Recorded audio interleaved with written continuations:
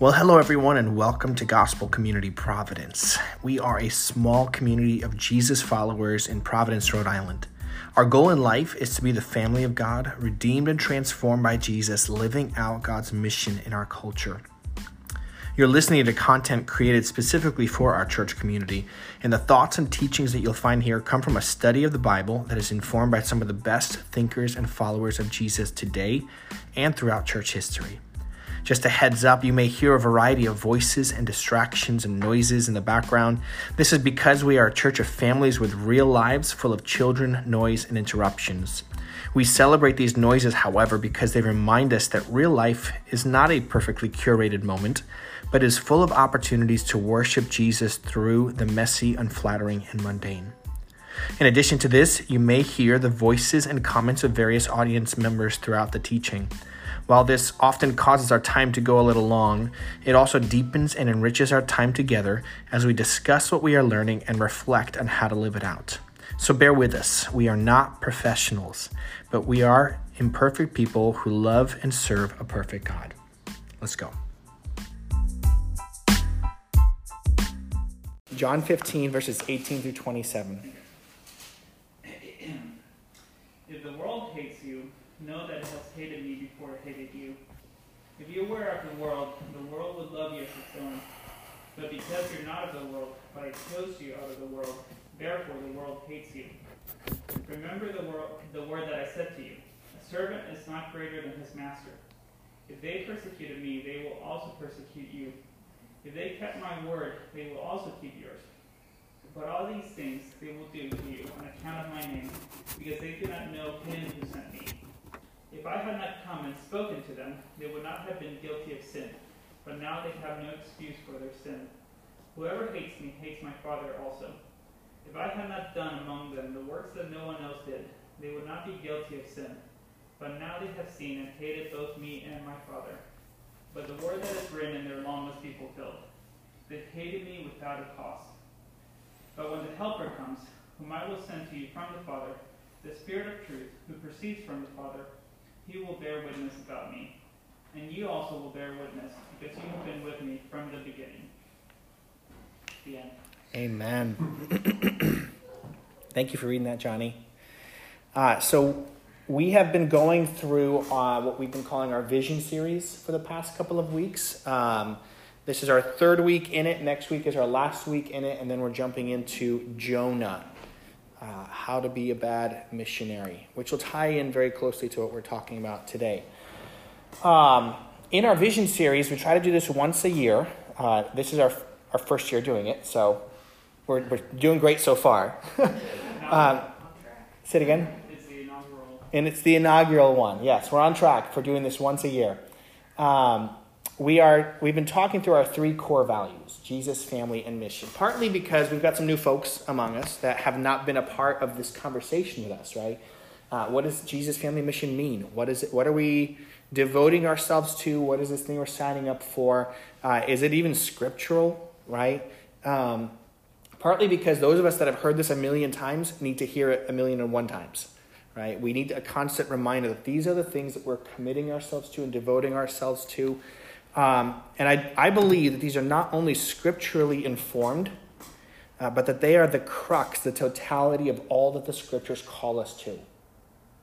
Right? If we do nothing else in the scriptures but live out the way of Jesus' family mission, I believe we will satisfy the scriptures. Okay? And these three things are obviously not very easy. Right? As those of us who have been trying to live them out for the past 5-6 years have realized, this is really, really hard. Living out a life fully devoted to Jesus is hard. Living a life devoted to and being in community is hard. Living a life that is missional and joining Jesus in his mission is hard. But that's what it means to live the way of Jesus.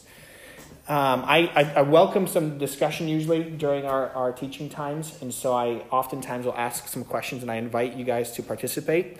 But for those of you that weren't here the last 2 weeks, these two questions will not make any sense. What, if anything, from the last 2 weeks has stood out to you about our conversations about Jesus and family? What, if anything?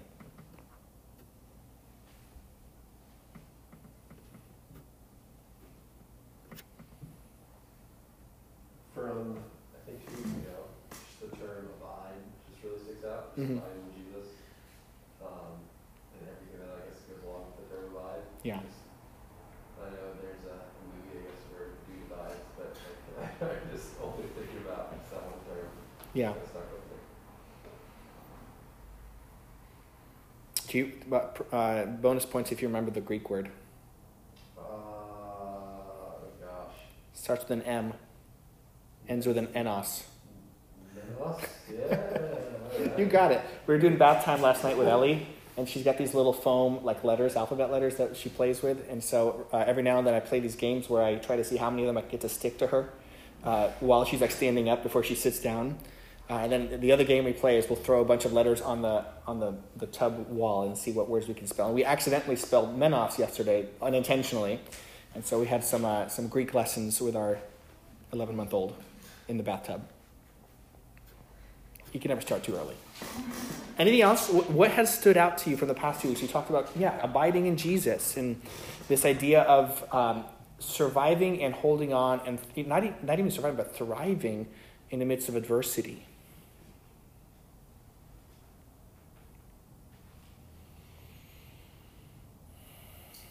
I think last week we talked about family, Yeah. and that's about all I was going to say. Me too. So we talked about the love between family members and the difference, especially in the first century Greco-Roman world, of calling somebody a brother or a sister. Mm-hmm. That wasn't part of your clan or your tribe. And that's this new family tribe. Which were bringing in people who may not be blood related to us, but there's that spiritual part of the family. Yeah, it was unheard of in Jesus' day, whether you were Hebrew or Roman or Greek or whatever. It was unheard of to call someone a brother or a sister who wasn't blood relative, right? And so when Jesus called the church brothers and sisters, he was inviting the church to be this intimate, committed community of people that views one another as if they're blood relatives. Is a really big deal. There's a redefining of this relationship. Anything else? Those are great, because those are the 2 things I really wanted you guys to take away from it. Were there any questions or concerns that have come out of those 2 teachings?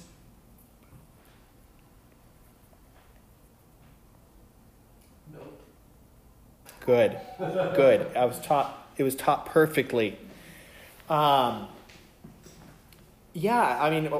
one thing that I will say about Jesus and family is, and mission, is we have to be okay with not being very good at it. Right? We have to be okay with the fact that family is not going to be perfect. We're never going to fully and perfectly pursue and devote ourselves to Jesus, because we are imperfect, broken, sinful people. Okay, but that's something that we pursue nonetheless. So this morning we're going to talk about our third and final core commitment. Sometimes I use the word core value. Sometimes I use the word core commitment. I mean the same thing, right? If I am valuing something, it means I'm committed to it. And if I am not committed to it, then I do not value it. Okay, if I tell you that I'm committed to going to the gym and losing 30 pounds this year, but I never go to the gym and I'm only gaining weight, you would say, Tim does not value physical fitness very much. Okay, so commitment and values are the same thing. This idea of mission is the third thing that we see in the scriptures that we are called to commit ourselves to devote ourselves to. And this one tends to be the hardest of the 3 for us.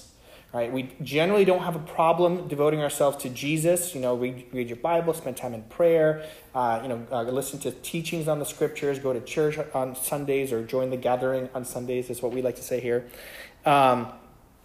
Being in community and being friendly and loving one another all sounds great, right? It sounds nice to love your neighbor and not have bad blood between you and someone. But this idea of going out and making disciples, being missional, joining Jesus in the mission of reconciliation and and sharing the gospel is really hard for us. Right? What comes to your word when I use the word mission? Really short term. Okay, so a trip that a youth group takes to Mexico. Yes, our youth group and the other group. Yes, our youth group. We're already starting to raise support for their mission trip too. Yeah, anyone grow up going on a mission trip? You've been on a mission trip, yeah? I've been on a couple.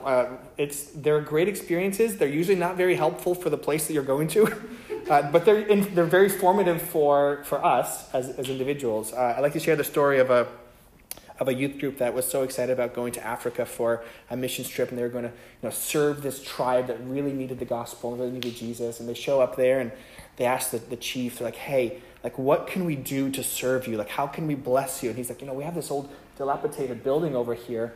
We don't really use it. It's kind of dangerous for our kids. Do you mind like breaking it down and tearing it down? And they're like, yeah. All the kids are excited about doing something important for the village. About halfway through the week, they're almost done tearing it down, and the youth pastor comes over to the chief, like, so what was this building used for anyway? He says, a couple of years ago, another group like yours came in and said we needed a church, so they built that, but we don't really use it. So, and so there's this idea in missions trips where the trip is really more beneficial for the people that are going than it is for the people that are there. Not saying that it's never beneficial for the people that are there, but so mission really always starts with need. Yeah, absolutely. Yeah. So mission has something to do with a need. That's another big one. What else? What else comes to your mind when I use the word mission? Dun, dun, dun, dun, dun, dun, dun, dun, dun, dun. A little Mission Impossible, right? Why do you think we tend to struggle with this third core value more than the other two?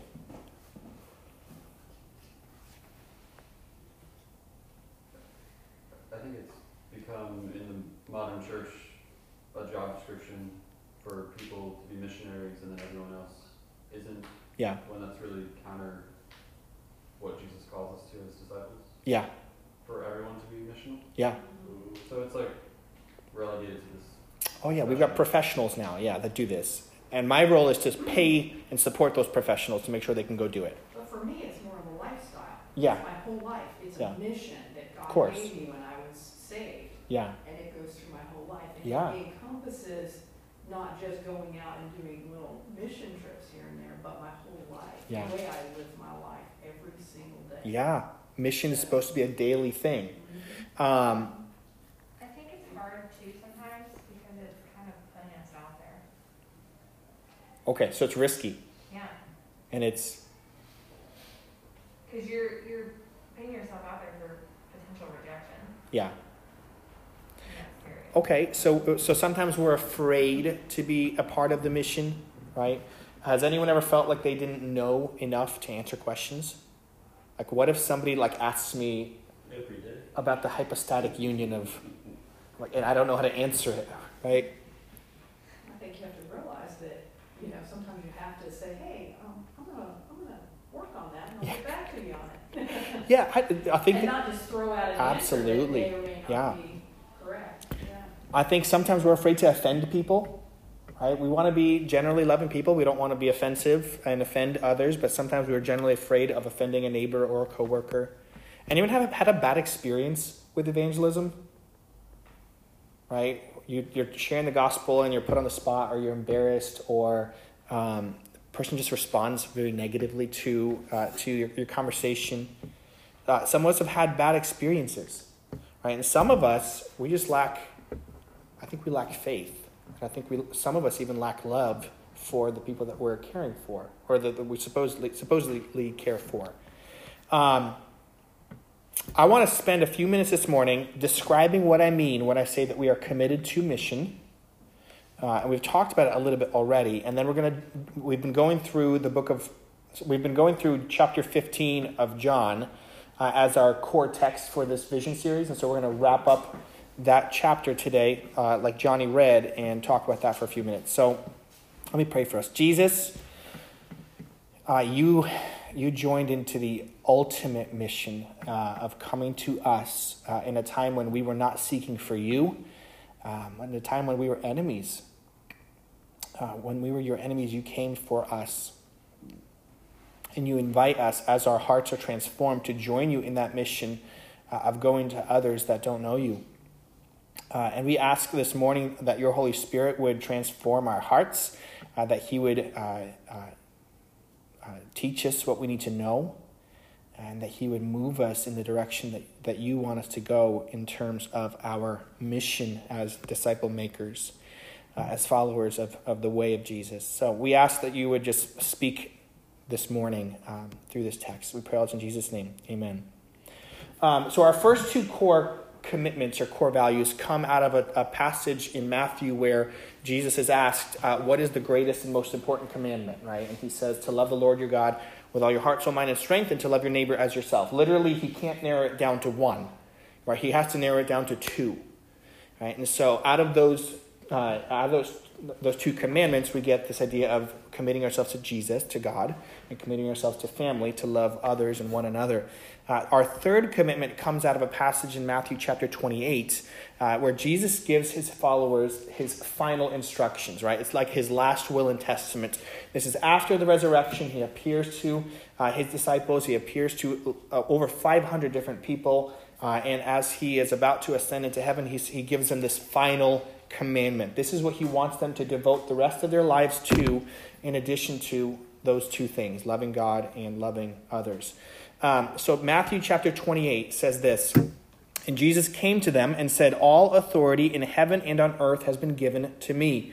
Go therefore and make disciples of all nations, baptizing them in the name of the Father and of the Son and of the Holy Spirit, teaching them to observe all that I've commanded you, and behold, I am with you always to the end of the age. And in this passage, there's a number of different verbs that Jesus uses that sound very commanding and very, this is what we're supposed to do, right? We're supposed to go and make disciples and baptize and teach and obey. But in this passage, there's only, in the original Greek language, there's only one verb that's actually considered an imperative verb. An imperative verb is like a command verb, right? It's the difference between me telling my wife, hey, I need you to go to the grocery store and grab some eggs, right? That's not a command. I'm just asking my wife to go get some eggs. And if I was to do that and command her to do that, it wouldn't be good. But if I was in a battle and I was a commander and I said to my soldiers, hey, I need you to go to point A and I need you to capture point A, right? That's not a suggestion. That's a command, right? If you do not do this, we're going to lose the war, right? And so in this passage, there's only one imperative command and the rest are supporting verbs. Those of you that have heard this talk know exactly which one I'm talking about. Anyone who hasn't heard this talk, which one do you think is the commanding verb, the imperative verb? Is it go? I can't remember. It's not go. That's the trick question, right? We think it's go, right? Because we use this passage when we talk about missions and going to China and sending missionaries all over the world. God said go, all right? But go is actually a supporting verb here. The real commanding verb here is make disciples. Make. That's the commanding verb. And so if we were to read this in the Greek, what we would actually translate and read is something like this. It would say, as you are going into all the world, make disciples, baptizing them in the name of the Father, Son, and the Holy Spirit. Right? That's the more accurate translation of this particular passage. How does that change the meaning of this passage for you? Wherever you are, it's Yeah. not on the other side of the world. Right, you don't have to go over there to do it. Yeah. Like the first reading of it means, some of us need to go and pack up our bags and move to China and be missionaries. The second reading of it, as you are going, all of a sudden normalizes this for all of us, right? You and I, whatever we're doing, pastor, plumber, baker, lawyer, designer, teacher, whatever you're doing, you are called to, as you are doing that, to make disciples. And he tells us that as we're making disciples, we're supposed to baptize them. Right? We're supposed to teach them the way of Jesus. And more importantly, we're supposed to learn to obey the way of Jesus together. Right? A disciple is simply a biblical word for a learner or follower. So disciples of Jesus are those who devote themselves to learning and following the way of Jesus. Right? In Jesus' day, if you were a disciple of a rabbi or a disciple of some prominent person, you would actually literally drop everything you're doing and follow that person around, like an apprentice, and you would watch what they do, and you would learn what they do, and you would do it alongside of them, and then eventually you would become proficient in doing that yourself. And so Jesus' disciples did what when he called them? They dropped everything that they were doing. They were no longer fishermen. They became disciples of Jesus full time. That's what they devoted themselves to. And so we are supposed to be a people who regularly share Jesus with the people that we interact with. Right? We're supposed to invite them to consider Jesus. We're supposed to invite them to be honest about their own brokenness and sin. We're supposed to invite them to surrender and submit themselves to God. And we do this through a daily rhythm of what we at Gospel Community call the demonstration and the declaration of the gospel. This is a principle that we adopted as a church a while back. This idea of demonstrating and declaring the gospel. They go hand in hand, and this is our mission strategy. This is our evangelism strategy, and that's maybe too cold of a word. This is our way of life, right? We want to demonstrate and declare the gospel. So demonstrating the gospel, what does that mean? It means that I am called to live my life as a devoted follower of the way of Jesus. Okay? And I'm supposed to do this not in a corner where nobody can see me, not in a private little bedroom where nobody knows who I am and what I'm about. I'm supposed to do this on display for everyone to see, right? I'm supposed to go through my life. I'm not saying back in Virginia we had a guy who would go to all the festivals and he would actually pull a giant cross around the festivals, and he had to put a little wheel on the bottom of the cross because it was too heavy. I'm not talking about that. That is a displaying of his faith. I'm talking about something a little bit more normal and down to earth, right? The way that I work, the way that I love my family, the way that I mow my lawn are all demonstrations of who I am and what I'm about. Okay, if I talk to my wife in an angry and bitter way, that's a demonstration of who I am and what I'm about. Right? So we have a partner church in Baltimore. They literally called their church Gallery Church. Right? Because they wanted everyone to understand this principle of being an art gallery on display for the world to see.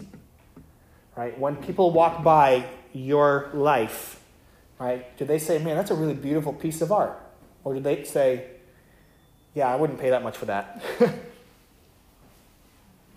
Okay? We're supposed to let others see our transformed lives, right? Not just putting on a show of the best of myself, but also letting them see, hey, there are parts of me that I'm still working on, and I have to repent and confess of those things, and I have to confront when I've messed up, right? The whole point of living and demonstrating the gospel is that we're supposed to live in such a way that it begs the question, why? Right? Has anyone ever asked you, why are you the way that you are? Okay?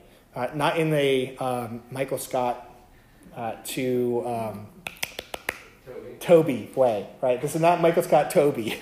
This is a genuine, man, I see the way, and I've had this happen to me. Someone says to me, I've seen the way that you talk to your wife. Why are you the way that you are? Okay?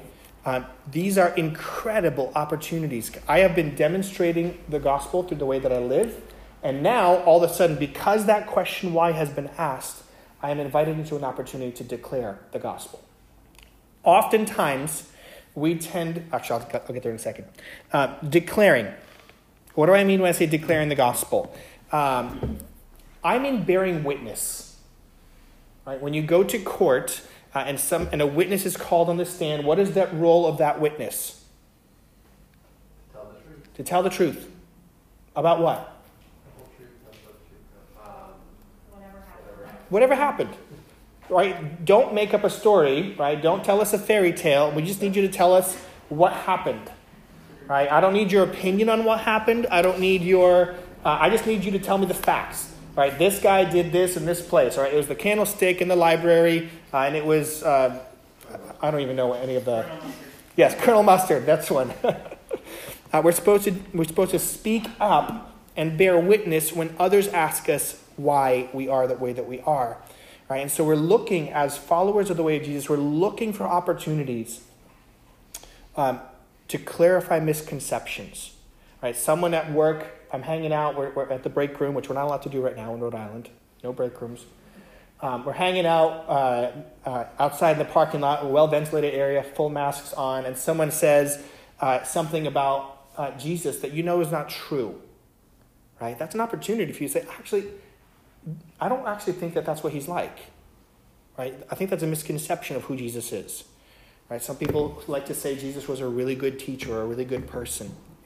I mean, he was, but he was so much more than that. Right? Those are misconceptions, and it's my opportunity to speak up and declare the gospel. Right? When someone tries to explain the brokenness and evil and suffering that's going on in our world by any other reason other than sin. Right? It's an opportunity for me to speak up and say, actually, those might be contributing factors, but the root cause of all the suffering in our world is the sin and brokenness that's all around us. Right? These are opportunities for me to clarify misperceptions. And they're also, I'm looking for opportunities to help someone reconsider a rejection. Right? When someone says to me, man, I don't think I can accept a Jesus who said that we're supposed to do X, Y, and Z.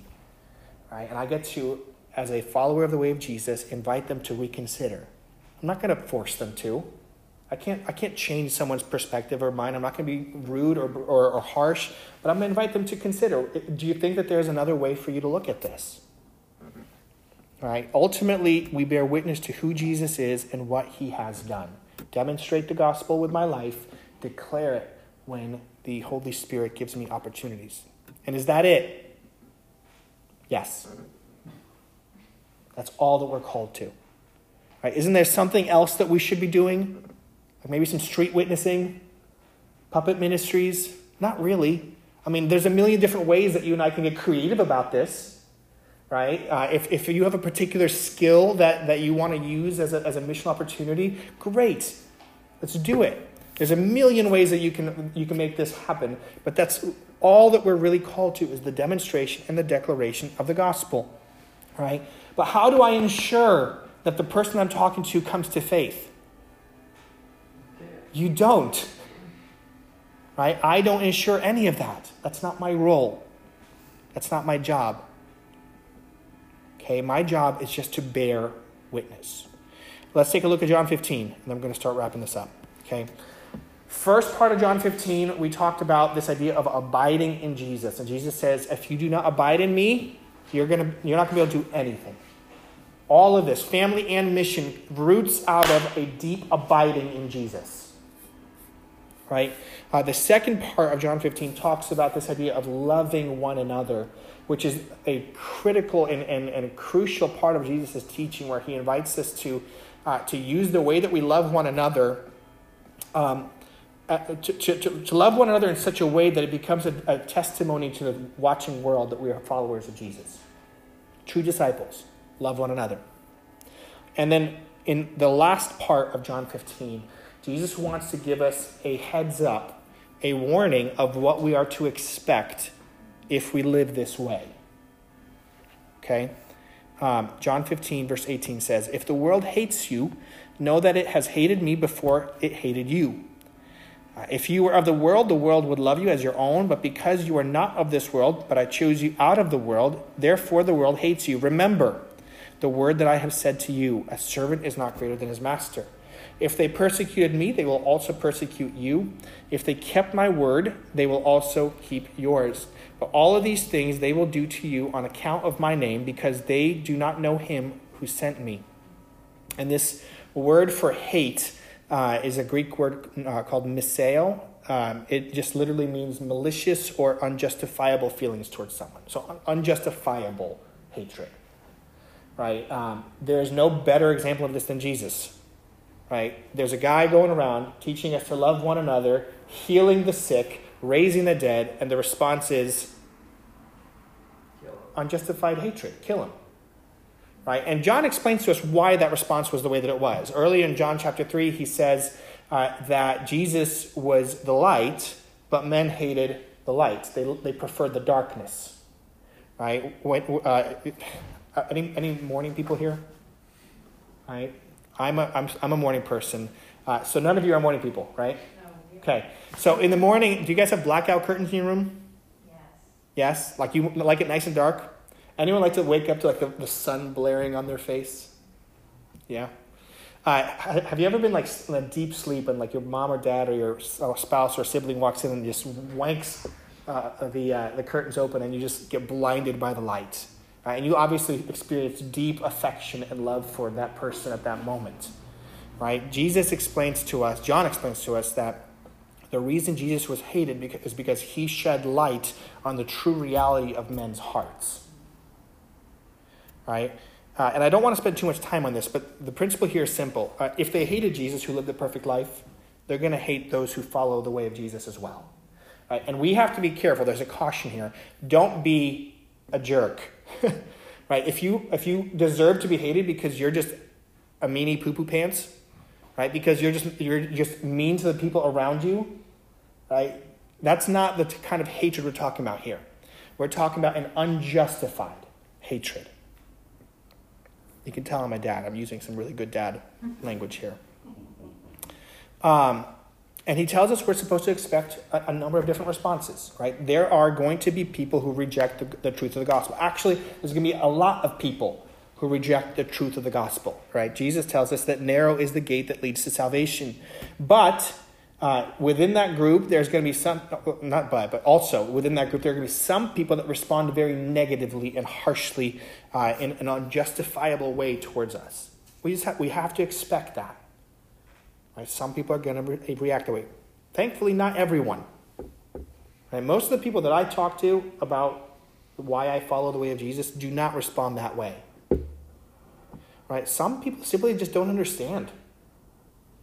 All right? And it takes time, and I want to be patient with them and follow them. And then Jesus tells us that some people are actually going to respond with faith. Right? So, in other words, we need to have appropriate expectations as to how we think others will respond. We also have to be careful to ask ourselves, if I'm not experiencing any pushback from anyone, am I actually walking and living the way of Jesus? Right? Again, if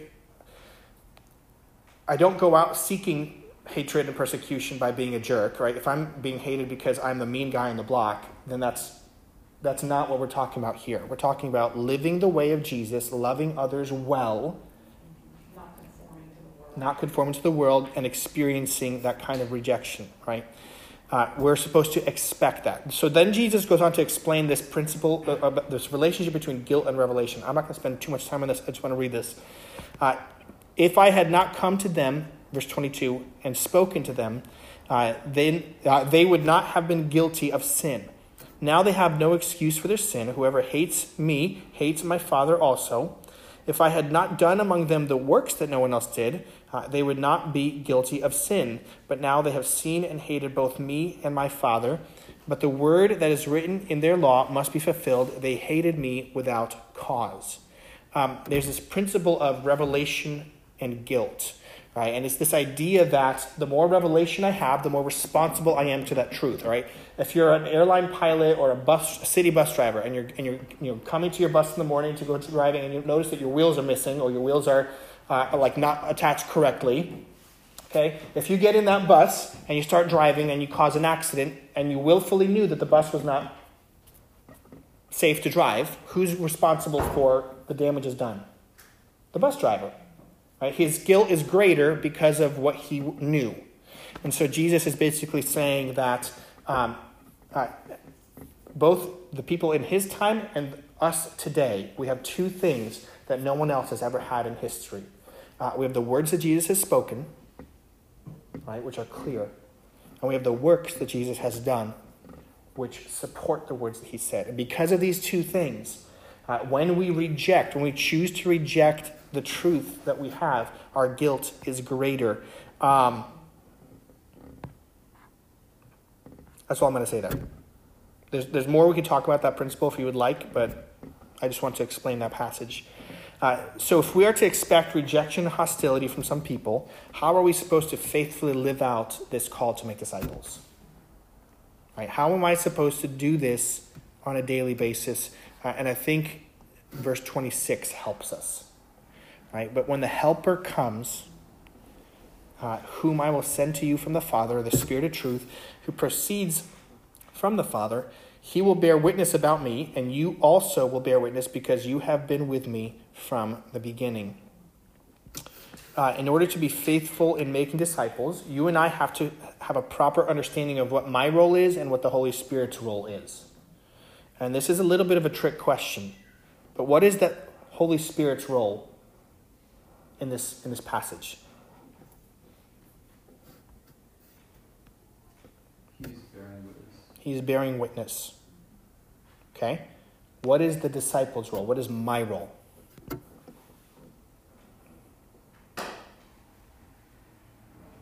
Verse 27.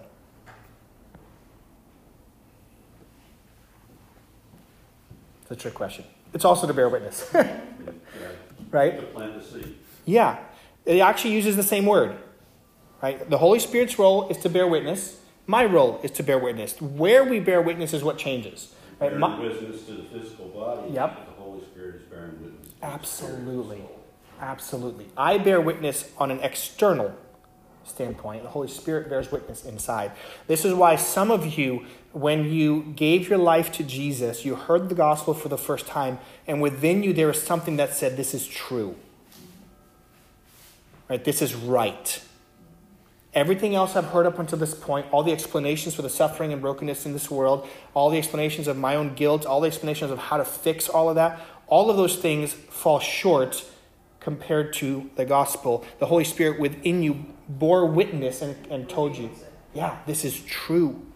It's literally the same task in the original language in the Greek. We've already talked about this, but it's this idea of being a court witness. I am just responsible to tell people what I saw, what I experienced, what I know. All right? Obviously, I did not see Jesus walk this earth. Obviously, I didn't see him rise from the dead. So I get to bear witness to what I see in the scriptures. I get to bear witness to what I see in my own life. Right? I get to tell people that there was a day when I lived for myself and I tried to earn my own righteousness. I realized that I can't do that. Right? That there's no amount of good works that I can do that is going to make me right with God, and I have to fully surrender myself and depend on Jesus. Okay, so I am bearing witness to what the Holy Spirit has done in my heart. That's it. Right? I'm not trying to convince someone to join Christianity or join the church. All I'm trying to do is bear witness faithfully and let the Holy Spirit bear witness inside. Right? Make it a lot harder. We do. It is. We do. Yeah. Right, I remember. Simple. Yeah, I remember in high school. Try to jump through hoops and do Yeah. all this stuff. I remember in high school and in college, we learned all these like evangelism methods and all these other things and techniques, and that's fine. I think there's something to be learned from each of those, right? It does help teach you to speak more articulately about the gospel, but at the end of the day, that's not the point, right? So Jesus' family mission, right? We are called to, we are invited to devote ourselves to following the way of Jesus. We're supposed to devote ourselves to authenticity and love for one another. And we're supposed to devote ourselves to being faithful witnesses of Jesus to a watching world. All right? All of the scriptures are summed up in those three things. All right? We are the family of God, redeemed and transformed by Jesus, called to live on mission with one another. Right? 3 weeks ago when we started this series, I told you guys that I was deleting. We don't technically have a membership roster in the church. We've just had like the people that have been joining with us. And so thank you for being a part of this. Some of them are watching online today because they're sick. So 3 weeks ago, we deleted that list of names. All right? And next week, we're going to have a moment to remake that list. Right? I think once a year, a good annual rhythm for us is to review what is it that we're devoting ourselves to and ask the question, am I willing to do this again for another year? Right? Do I feel called by the Holy Spirit to do this for another year? Right? And so we are going to be signing what's called a family covenant. Don't be put off by the word covenant. Covenant is an Old Testament word. In the New Testament, they use the word membership a lot. And so some churches use the word covenant, some churches use the word membership. They both mean the same thing. The difference between like a covenant and like a contract is that covenant is always heavily tied to relationship, right? Covenants are made in relationship. Contracts are made on paper with businesses, whatever. And so that's why we call it a marriage covenant, right? Because it's the covenant between the husband and the wife. So covenants always are tied deeply to relationships. And I've got a little frequently asked questions about covenants and why we're choosing to use this word. I'm not going to go through it right now. I'm going to actually post it for you guys a little bit later this week to take a look at. And if you have any questions about that, I'd love to talk about it. But don't be afraid of the word covenant. That we're not signing in blood. Right? No one is doing anything weird. We're not sacrificing any goats.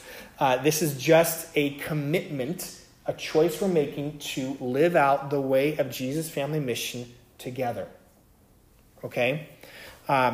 Signing this family covenant means that we are committing to devoting ourselves to these three core values.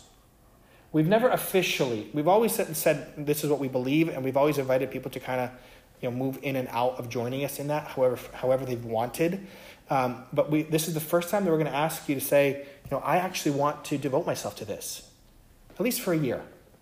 I'm gonna attempt to pursue this with all my heart, at least for 1 year. All right, we're not going to do this perfectly, and we're going to fail plenty of times, but there's lots of grace upon grace upon grace other than that. All right, signing a family covenant brings a certain level of accountability for us. Right? The people that sign up the covenant say, this is what I'm choosing to devote myself to and agree to and live by. And I invite others to call me out on it if I don't live by it. Right? Signing a family covenant signifies that we want to be participants, not just observers in what God wants to do through this community. Right? In our churches today, there's plenty of opportunities to be observers, especially today. You can sit comfortably in your home, in your PJs, eating your brunch, and just observe what's happening at your church online. Right? We believe we're called to be participants, not just observers, right? So I'm actually going to hand out a little card that I made for you guys last night at midnight. This is our family covenant. Okay? Again, don't be afraid of the word covenant. It's just a normal biblical word. Why don't I pass this around? This is the only time during COVID that I'm going to hand out a piece of paper during one of our gatherings. All right, every other time everything's going to be digital. I want you to take one of these home, and I want you to read through it over the course of this week a couple of times, and I want you to pray through it. Right? Am I willing to sign this agreement? Right? This is a covenant between one another. Those of you that are watching online, let me know, and I'll send this to you. This is a covenant that we're making together, and I want to read this together. So you have an idea of what you're signing. And then next week, I'm going to invite you to bring this back. And if you're willing to sign this covenant with us, right? Again, this is not blood. You're not going to be held legally liable to anything. This is just an agreement that we're making with one another to live this way out. And I believe that every follower of Jesus ought to live this way. Ought to live by these three things. Let me read this to you.